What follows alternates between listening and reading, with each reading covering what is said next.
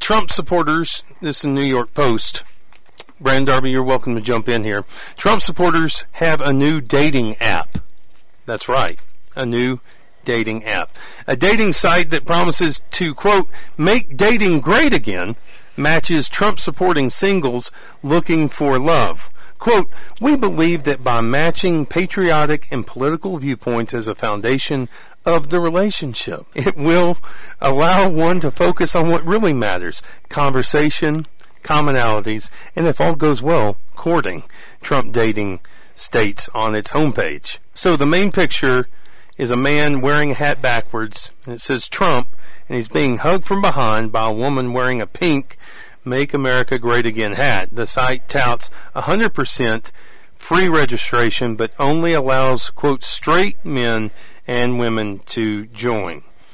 So, how about the making dating great again, Brandon Darby? I feel, first off, I'm just going to say this. I'm 41 and single, and I do not use dating apps.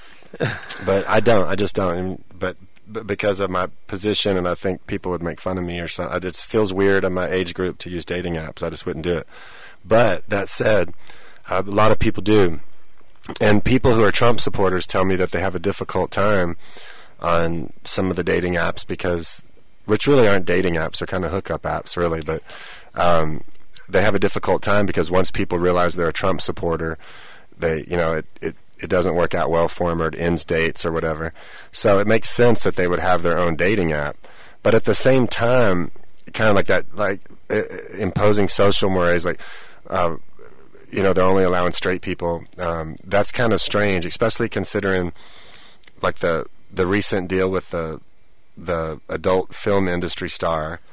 And the payment and all that. It's a little strange, right? From Trump's lawyer. From Trump's lawyer, who just randomly paid this woman $130,000, who once gave an interview saying she had hung out with the president in that way. And then for some reason he just randomly gave her $130,000, and now she says it didn't happen. So it just seems a little strange. I don't know. I mean, if people are lonely and they wear red hats and they love Trump, then I'm glad they have a place to congregate, and I'm glad they have a place to meet each other and maybe procreate, that's their business.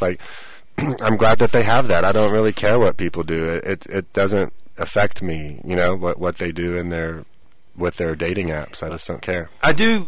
I mean, Trump, whenever you say the word Trump, people just lose their minds and they cannot even listen anymore. Some people do. Okay. Half the people. I know. I get a lot of it. I might be talking about school finance, talking like a Democrat about school finance in Texas, and they can't even hear. We saw you in that red hat, Leeson. You're a Trump guy, just complete. So I could understand how people would get harassed a lot by others on social media. Especially in some communities, like if you lived in D.C., imagine how you would feel. You want to go a place where everybody wants to go somewhere where they're liked and appreciated, and where they can, if they're a Trump supporter, that applies to them too.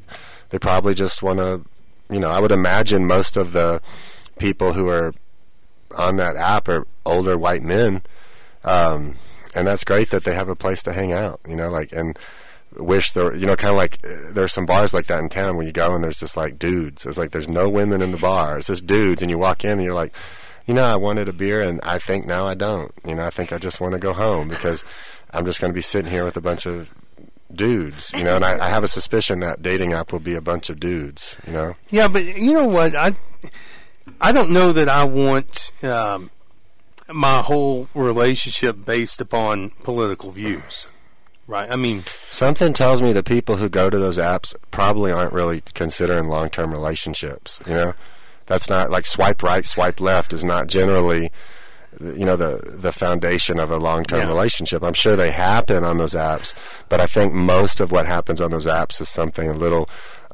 less life-consuming.